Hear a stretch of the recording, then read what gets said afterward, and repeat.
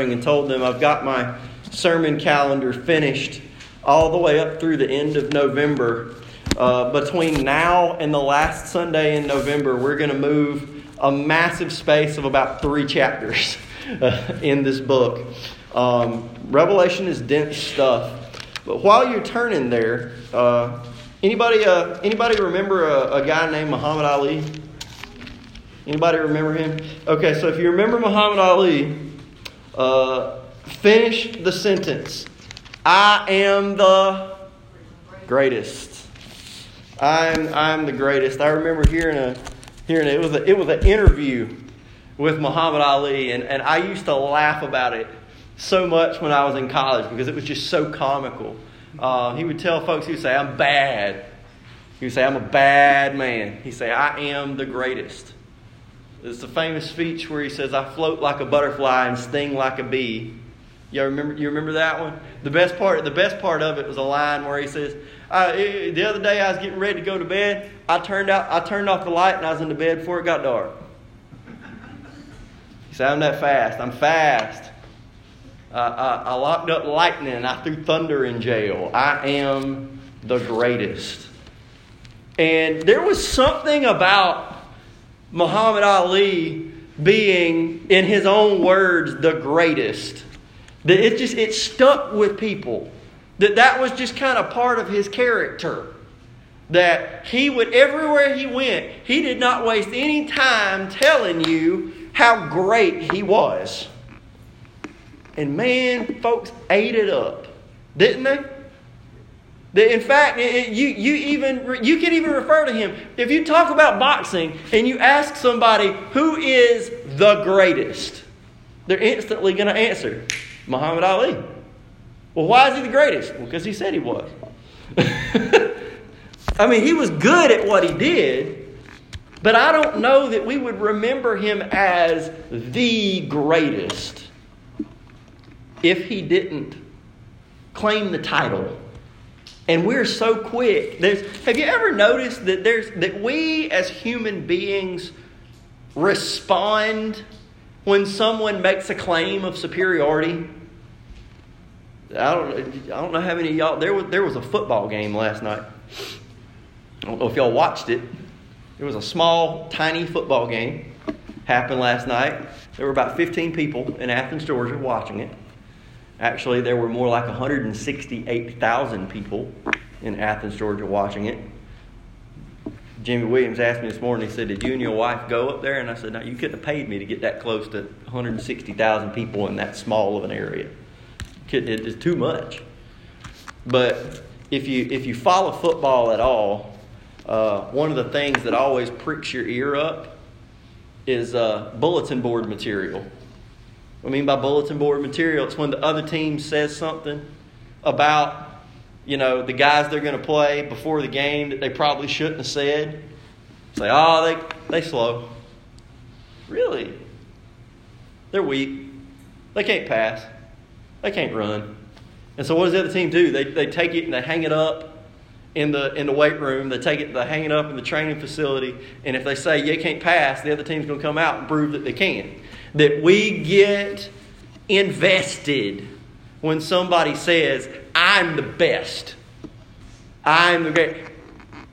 And it's almost like there's a part of us that wants to believe it. That we're waiting for somebody who is actually the greatest there has ever been. The greatest there ever will be. And for us as Christians, we know that man. What's his name? Jesus. We know that Jesus is actually the greatest. It's not Muhammad Ali. For you hockey people, it's not Wayne Gretzky. It's not the great one. It's not. There's not, Alexander the Great from ancient history. The one who spread Greco-Roman culture throughout the ancient world. We know him as Alexander the Great. He's not the great one. Jesus is the great one. We know that. But for the rest of the world at large, they are still waiting for the greatest. They're still waiting for that one. And in Revelation 13, we see, unfortunately, the unbelieving world find the one that they believe is the greatest.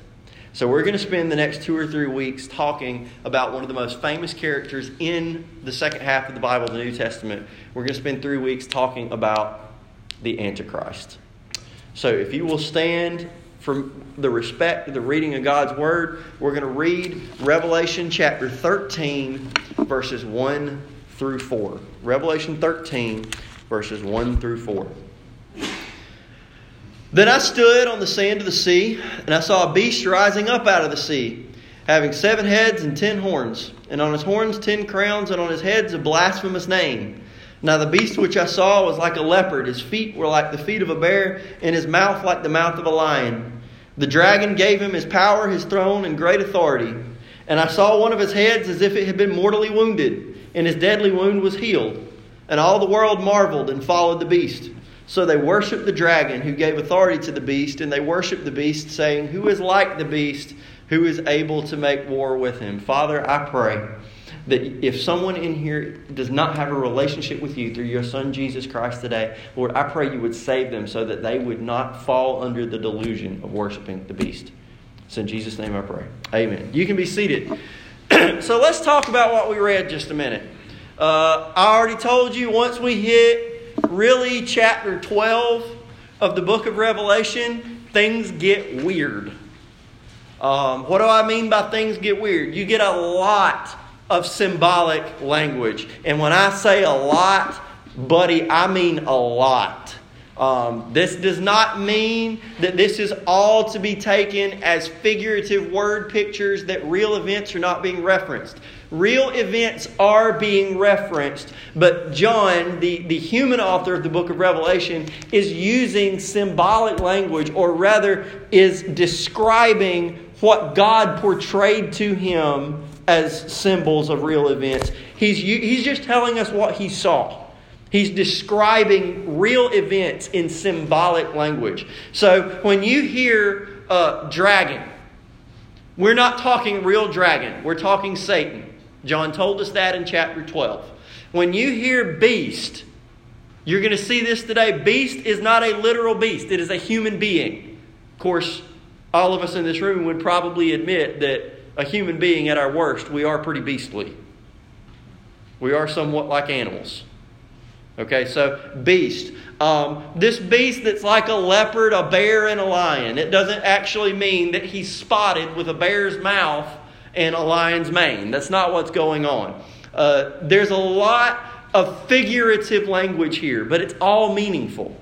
And it all describes a terrifying individual known as the Antichrist, who will be received by the unbelieving world as the greatest human there has ever been.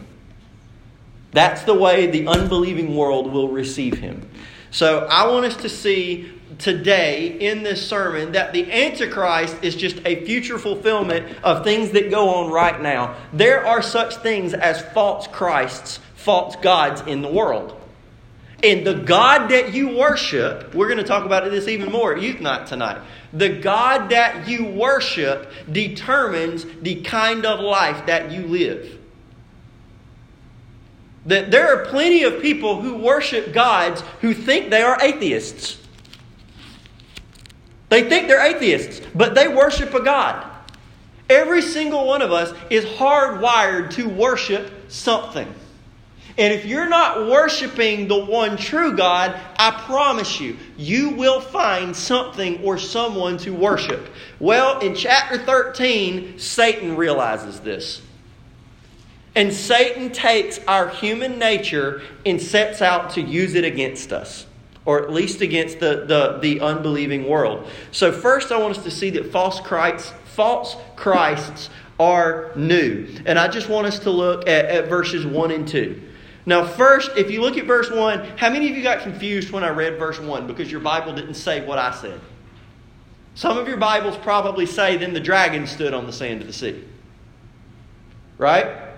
Does anybody say the dragon or something like that instead of "then I did"? Okay, I knew I was going to see some hands. There's a reason for that. That the New Testament, as most if not all of you know, was written in Greek. And Greek pronouns can sometimes be confusing. They can sometimes be unclear. If you look at verse 1 in the Greek doesn't say, then I, John, or then the dragon. It just says, then he.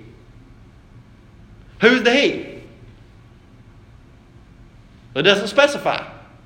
Now, I'm reading out of a New King James. Because the Greek doesn't clarify who it is, the best way for me to tell who it's talking about is to look at context. And in context, it makes me believe that the correct reading is it's the dragon that's standing on the side of the sea. It's Satan that's standing on the sand of the sea, the seashore. Now back in chapter 12, remember this is figurative language. We're not referring to a literal ocean. This is not a picture of somebody rising out of the ocean. That in Psalm chapter 18, you'll see a great depiction of this. In the Bible, the sea or the flood, if it's used symbolically, typically means wicked, unbelieving people. Wicked, violent, the mass of wicked, violent, ungodly people. So what John is depicting here is Satan standing before this mass of unbelieving, ungodly, Christ-denying humanity and almost calling his chosen Antichrist out of it. It's a terrifying scene. That Satan says, of all of the wicked humanity that I have available to me, I'm going to take this one. And I'm going to elevate him.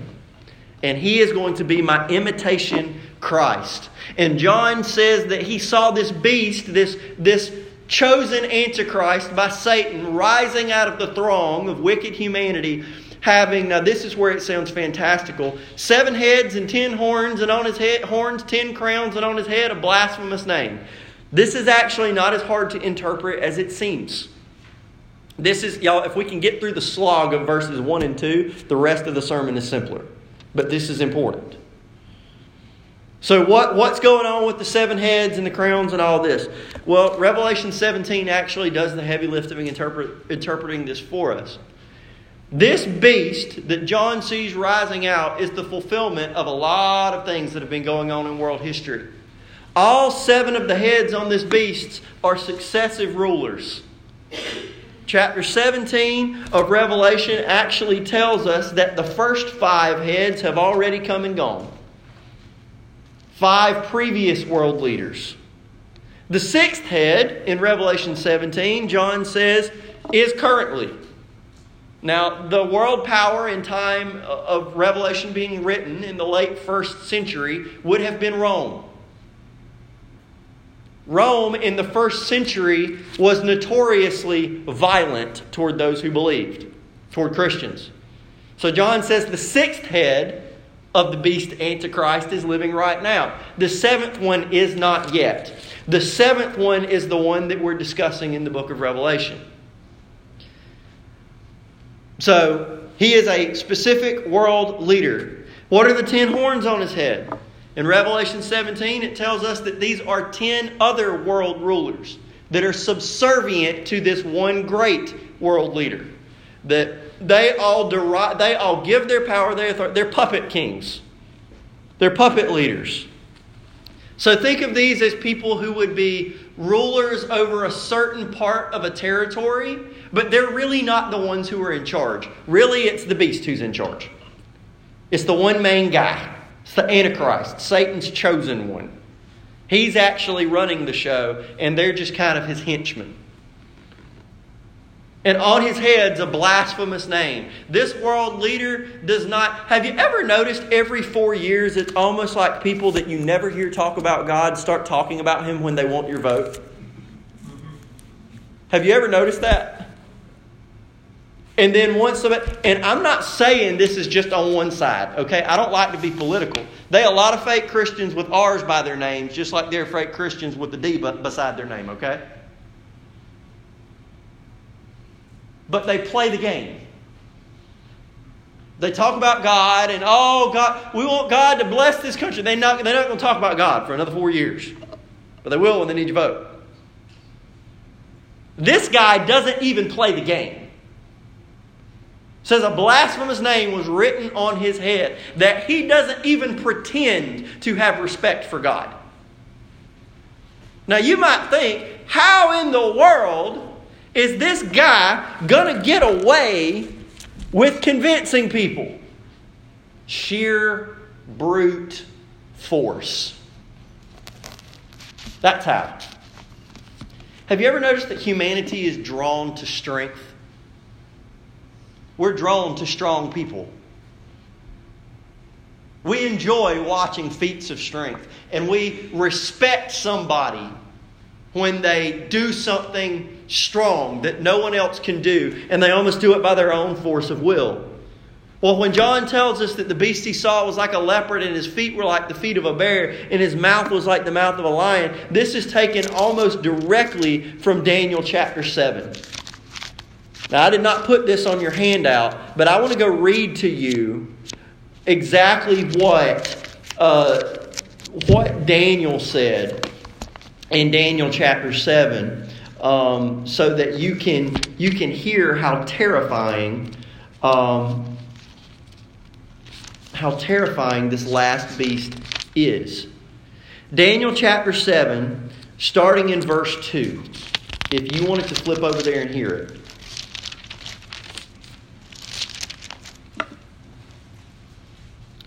Daniel spoke, saying, I saw in my vision by night, and behold, the four winds of heaven were stirring up the great sea. And four great beasts came up the sea, each different from the other. The first was like a lion and had eagle's wings.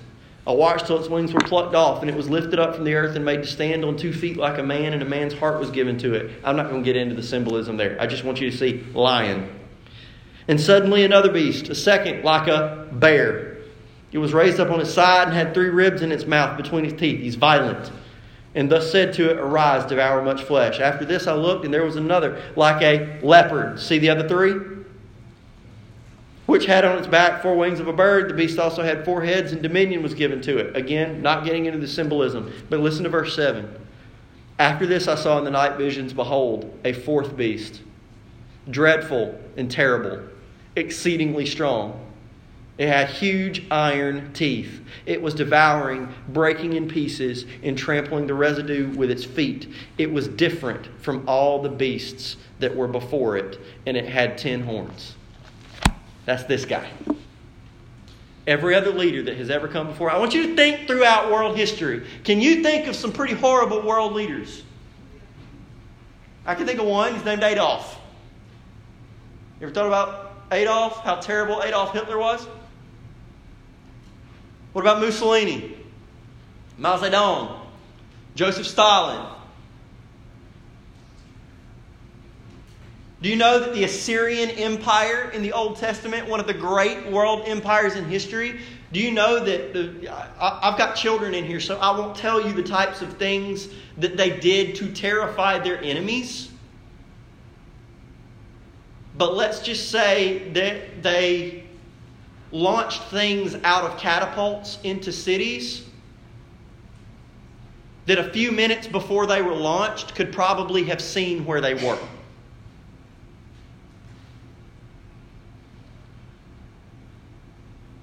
They did that on a regular basis.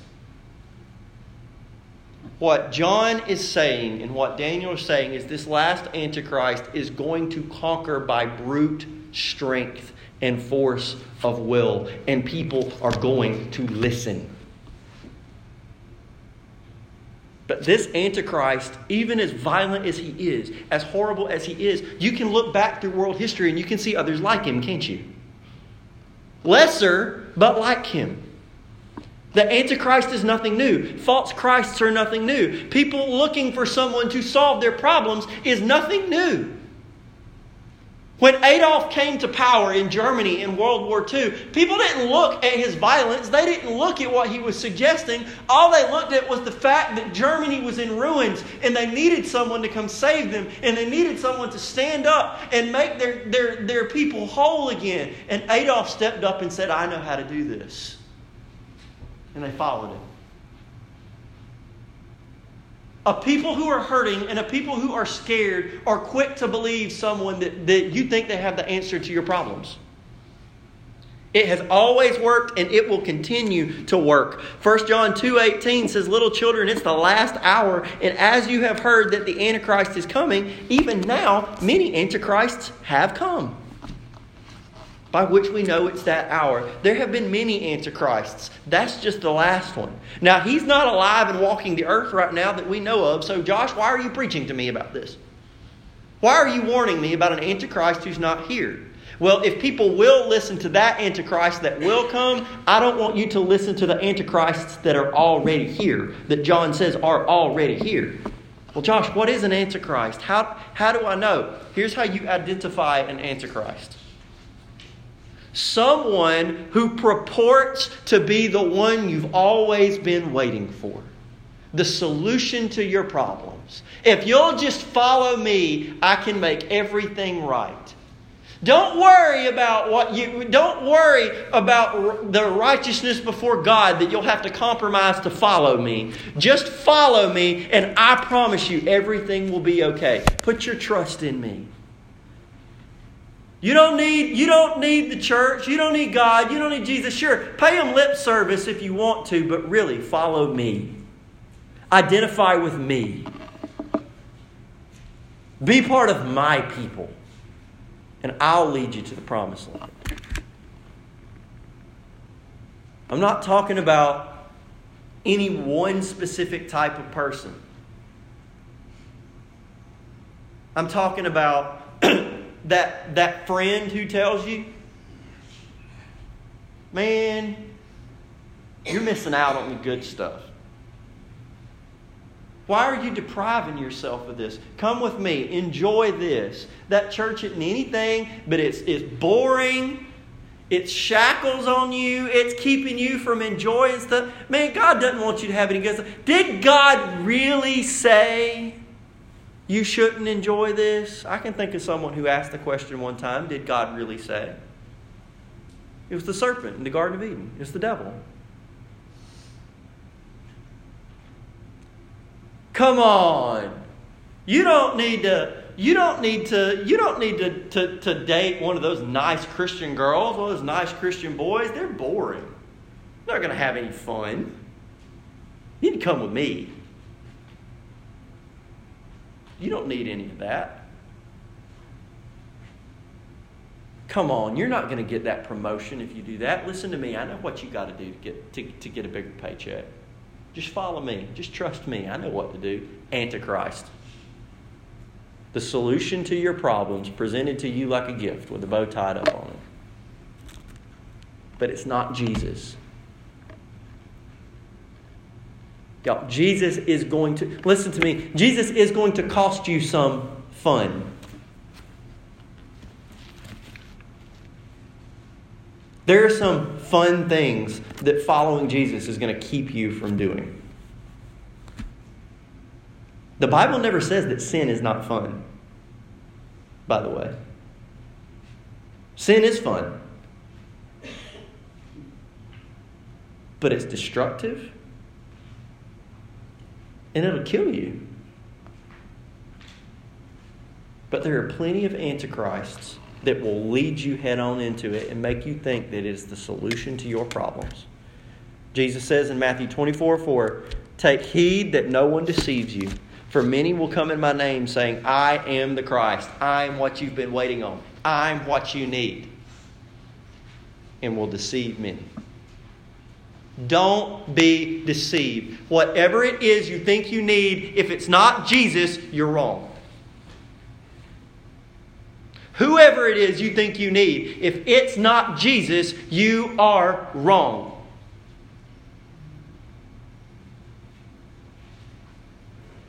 Occasionally in our family, Emily and I will say this to each other, I love you more than anybody else except Jesus. Do you know that my wife is not of first importance to me? Jesus is. Do you know that I am not of first importance to my wife? Jesus is. But here's the kicker. If I love Jesus well, I will love her well. If she loves Jesus well, she will love me well. But the minute that I think She's everything. Don't worry about Jesus. She is everything. I am now worshiping a false god. Any of us can do it. False Christs are nothing new. And then second, false Christs are demonic. I want you to look at verse 3. So we've already seen that false Christs are nothing new. This Antichrist that we see in Revelation chapter 13 is just the latest and the final version of a long line of false Christs. But why do people believe this one in a way that they've never believed any of the other ones? And I saw one of his heads as if it had been mortally wounded, and his deadly wound was healed. Now, that's the New King James Version of it. But I went back and I took the Greek and I translated the words out. I wanted to know what those words mean. Because when I looked at all my different English translations, they all had different ways of rendering it. I saw mortal wound. I saw fatal wound. I saw all kinds of things. The most literal way I could translate the Greek was, and one of the heads was like it had been slaughtered to death.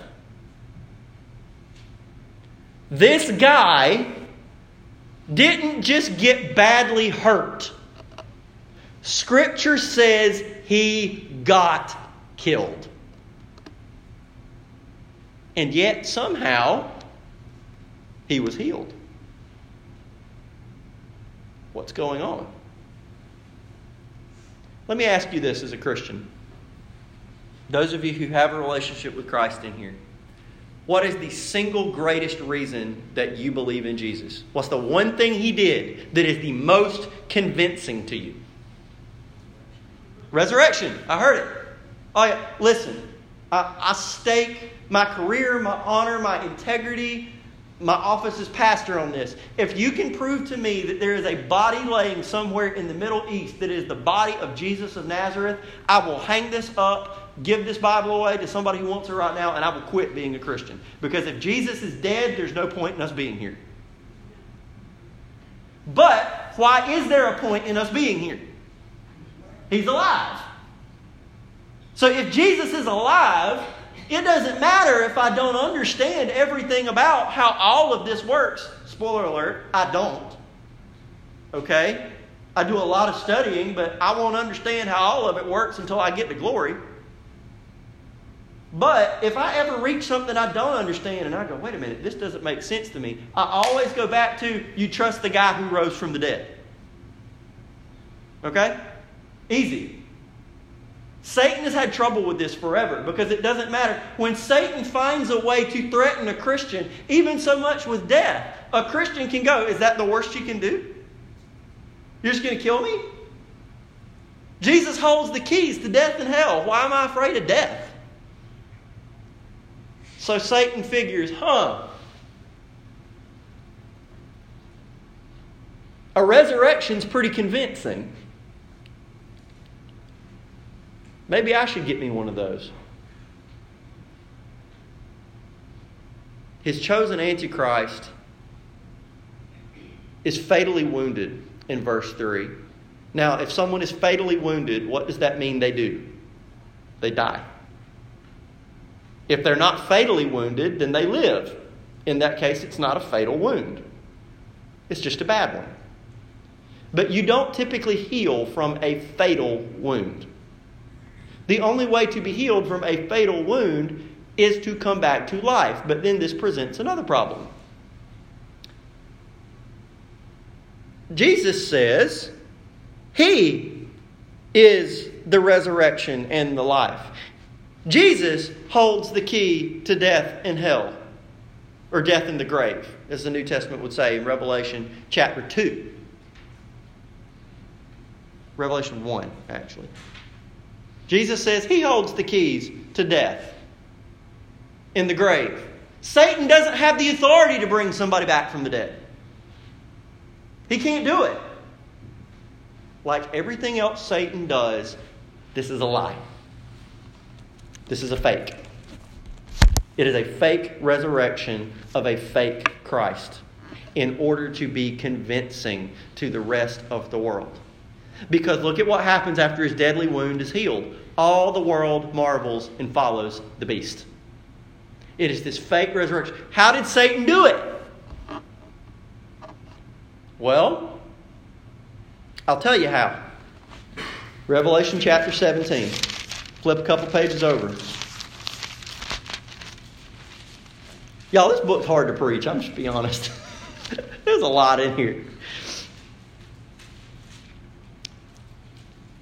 Revelation chapter 17. There's an angel explaining to John what he saw. In verse 11, talks about the Antichrist and says, the beast that was, he lived, he was alive, and is not alive, is himself of the 7 kings, also the 8th. Wait a minute. How can somebody be one of the one of 7 people and also be the 8th, but still be one of the 7? How can someone die one person and rise a different one?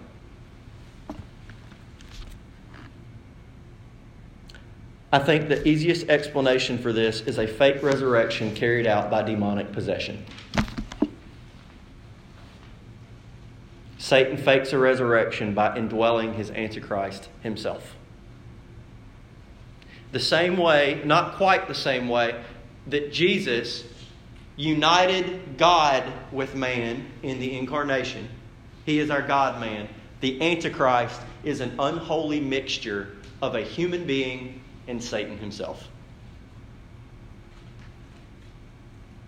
Now, I don't care who you've ever followed in your life. I promise you, I ain't never had a leader that bad. Say, Pastor, this is kooky. Pastor, this is weird. How am I supposed to believe this? That's exactly what everybody who follows him says when the Christians warn them. That's crazy. You really think? Yes, I really do. Because that's what Scripture seems to say.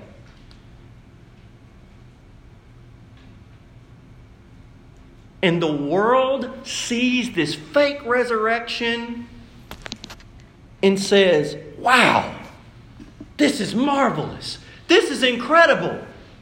Almost like we say when we see the resurrected Christ. You're telling me that you're not going to follow this guy? He rose from the dead. But he didn't really. He didn't really. It's a fake. It's a lie.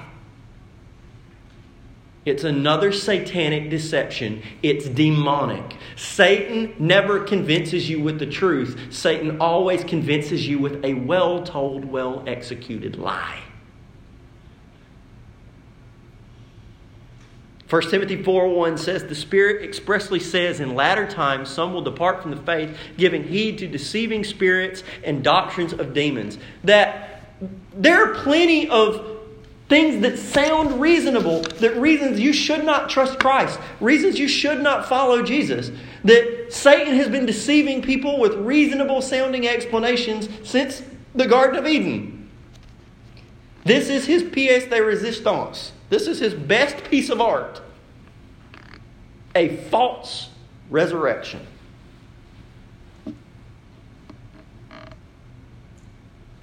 1 John 2:22 says, who is a liar but he who denies that Jesus is the Christ?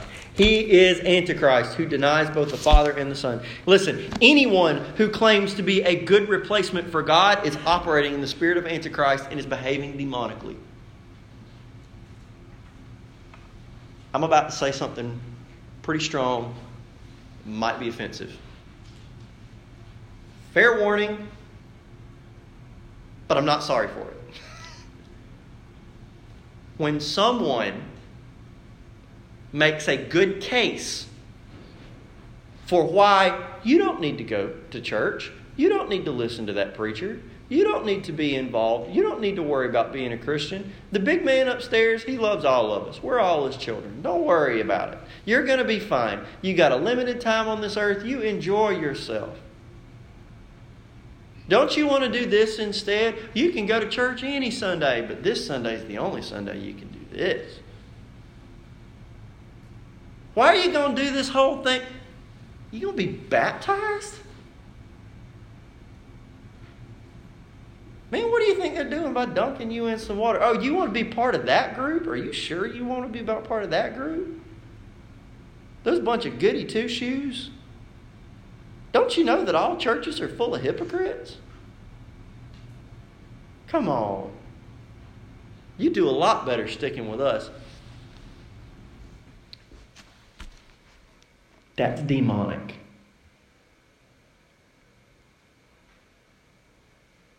Did you just tell me my friends are demonic? If they're doing that, yes, I did.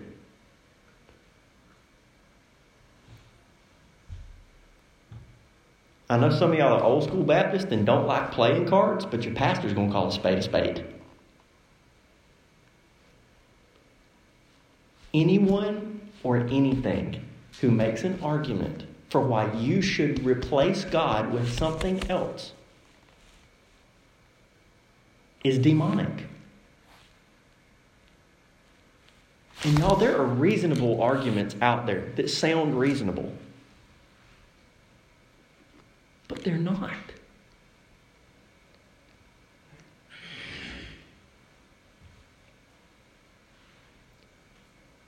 Satan has been doing this since the dawn of time. It never turns out differently. You want to know what the greatest advantage of being a Christian is when you talk to somebody who tells you Christianity is dumb and you should live their way? You can look at them and say, how's that working out for you? Well, it's working out great. Keep living. Keep living. Yeah, it's way better to be in the bottom of a bottle and drunk and broke. Yeah, it's way better to be just strung out and sick and infected. It's way better to have your family torn apart by adultery. It's way better to do... No, it's not. No, it's not. You know what I used to tell my youth when I was a youth pastor before I got here? And by the way, most of them went to a Christian school. So don't think that this is just like that you're immune to this if you go to a Christian school. Okay? Parents, one of the worst things you can do is send your kids to a Christian school and then not invest in them spiritually because you think that's their teacher's job. Because a lot of parents send their kids to that Christian school and don't invest in their children spiritually at all. And you end up with situations like this. I said, you know what? You know what every cool kid from when I was in high school has in common in 2019? They're still the cool kids in high school. They never grew out of it. They never changed. They're still the same people. There's been no personal growth there. They laughed at me then. They're laughing at me now. But I'm living the dream. Jesus has picked me up and put me exactly where He wants me to be, doing exactly what He wants me to do. And I'm having a blast doing it. I love being pastor at Stapleton Baptist. And there are people back where I grew up who still think that I'm a little nerd. I'm not. I'm a bigger nerd, but I'm happy. I'm fulfilled.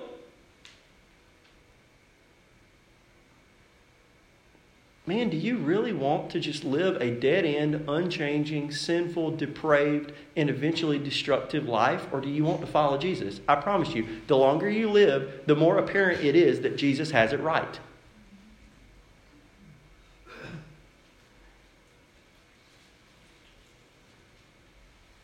Sin will cost you more than you want to pay, take you farther than you want to go, and keep you longer than you want to stay there. Every single one of us in this room is about 5 seconds from stupid, and you can make a decision in 5 seconds that will change the rest of your life, and Satan wants you to do it. And he'll do it by sending you a very convincing, demonic, false Christ, explaining to you why their way is better. This Antichrist is just the ultimate version of it, but there are people out there doing it now. False Christs are nothing new. False Christs are demonic. And then finally, false Christs are convincing. That one of his heads appeared to be mortally wounded. The dragon gives him all of his authority. The dragon gave him all of his authority, and all the people bow down to him. And they worship him. And they say, who is like the beast? Who is able to make war with him? He is the greatest. Let me tell you something that's really scary and why they do that. If you go back in Luke 4, Satan tempted Jesus when Jesus came to earth. The Holy Spirit led Jesus out into the wilderness where Satan met him and tempted him. And in Luke 4, verses 5 through 8, then the devil, taking him up on a high mountain, showed him all the kingdoms of the world in a moment of time. And the devil said to him, all this authority I will give you, and their glory, for this has been delivered to me, and I give it to whomever I wish. Therefore, if you will worship before me, all will be yours. Church, did Jesus bow and worship Satan? No, he did not. He said, get behind me, Satan, for it is written, you shall worship the Lord your God, and him only you shall serve. The difference between Jesus and Antichrist is when Jesus said, get behind me, Satan, this Antichrist falls on his face before Satan and says, my Lord and my God. Give all of it to me. And Satan does. Unfortunately, everyone who does not know Christ is under the sway of Satan. I'm going off book right now, but I need to. Not off book, off script. Ephesians chapter 2 says, 2 verse 1 says, and you he made alive who were dead in trespasses and sins, in which you once walked according to the course of this world, according to the prince of the power of the air, the spirit who now works in the sons of disobedience. Here's the absolute scary truth. If you don't know Jesus, if you're not a Christian, if you're not saved, you know who is calling the shots in your life? Satan is.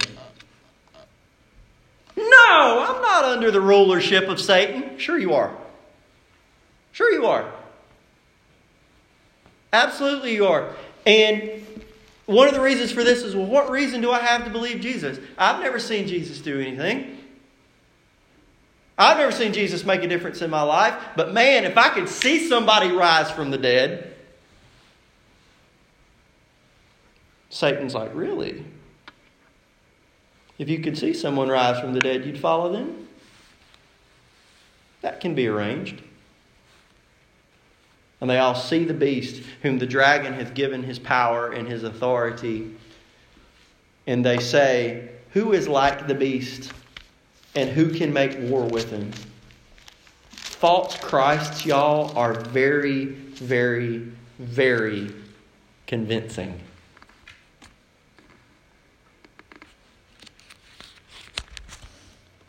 John 11:25, Jesus says, I am the resurrection and the life. He who believes in me, though he may die, he shall live. Revelation 1:17 and 18 says, when I saw him, I fell at his feet as dead, but he laid his right hand on me, saying to me, do not be afraid. I am the first and the last. I am he who lives and was dead, and behold, I am alive forevermore. I am he. I am the one. I have the keys of Hades and death.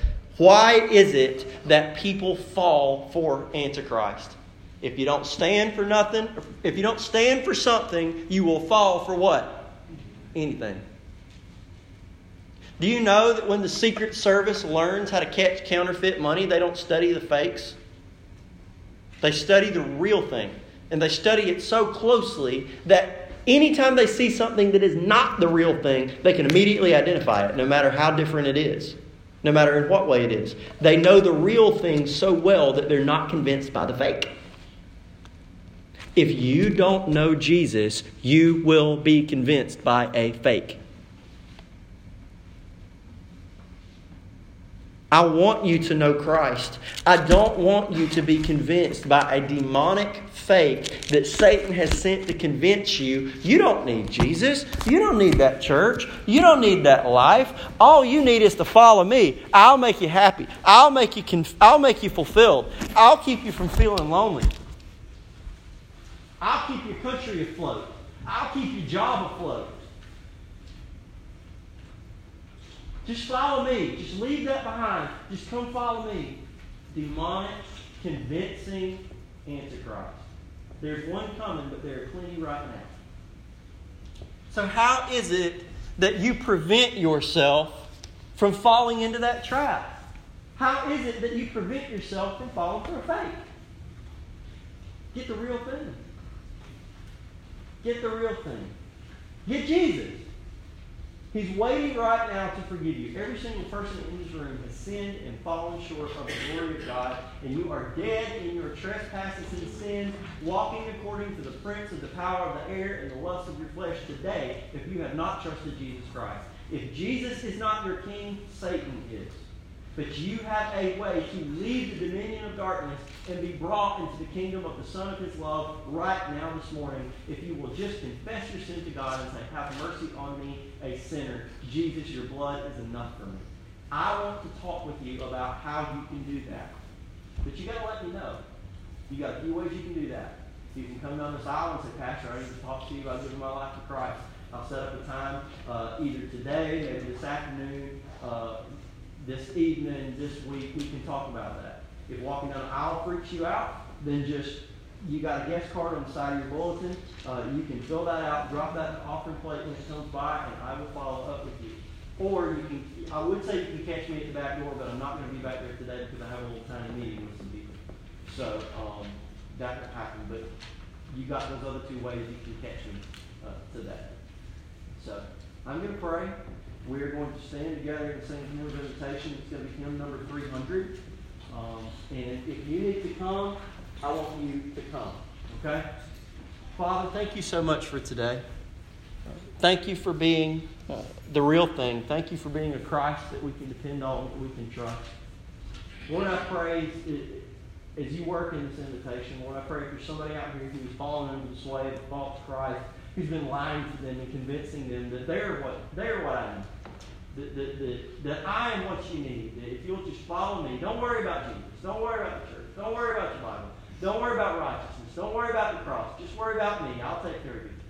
Lord, if anybody is falling in the sway of someone like that, I pray you would break them free today and you would bring them to salvation in you and you would set them free. Jesus, we love you. I pray that you bless this time of invitation. It's in your name we pray. Amen. Hymn number 300. Stand with me.